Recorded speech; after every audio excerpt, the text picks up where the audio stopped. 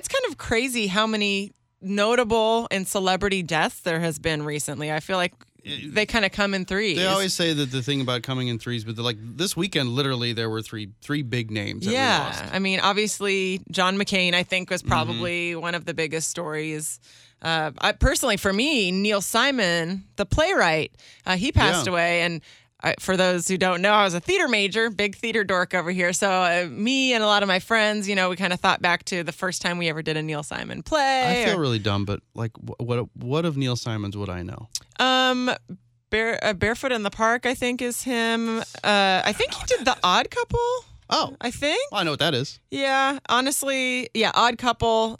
Brighton Beach Memoirs was a movie from that. Lost in Yonkers. Biloxi Blues. I'm sure you saw that movie. Okay, I know that he wrote one. that. All right. So, just very notable. But it's kind of sad because you know who I feel like kind of got overlooked or overshadowed is Robin Leach. Yeah, I mean, here's a guy that came into our living rooms almost every night, especially in syndication with Lifestyles of the Rich and Famous. Kind of showing us how the other half lives. Exactly. And that voice. That voice. Think about how many shows probably pattern that style of like, just show people what famous people do. Oh, Cribs. I'm sure. I mean, I hate to like compare it, but Cribs wouldn't exist if not for Lifestyles of the Rich and Famous. That's true. And, it is sad too. Like when someone's working on a project and they pass away and then the project is unfinished. Like, for instance, Anthony Bourdain was in the middle of shooting a season of his TV show. And with Robin Leach. Was he doing something? Robin Leach? Yeah. Yeah, he was working on something for us. And that, it's sad because that's not going to make it out there. You're kidding. Yeah, well, I mean, we're rich and famous. Welcome to Lifestyles of the Rich and Famous. I'm Robin Leach. Our journey takes us to the fabulous Midwestern paradise of Waterloo, where we'll find the home of radio's Brando.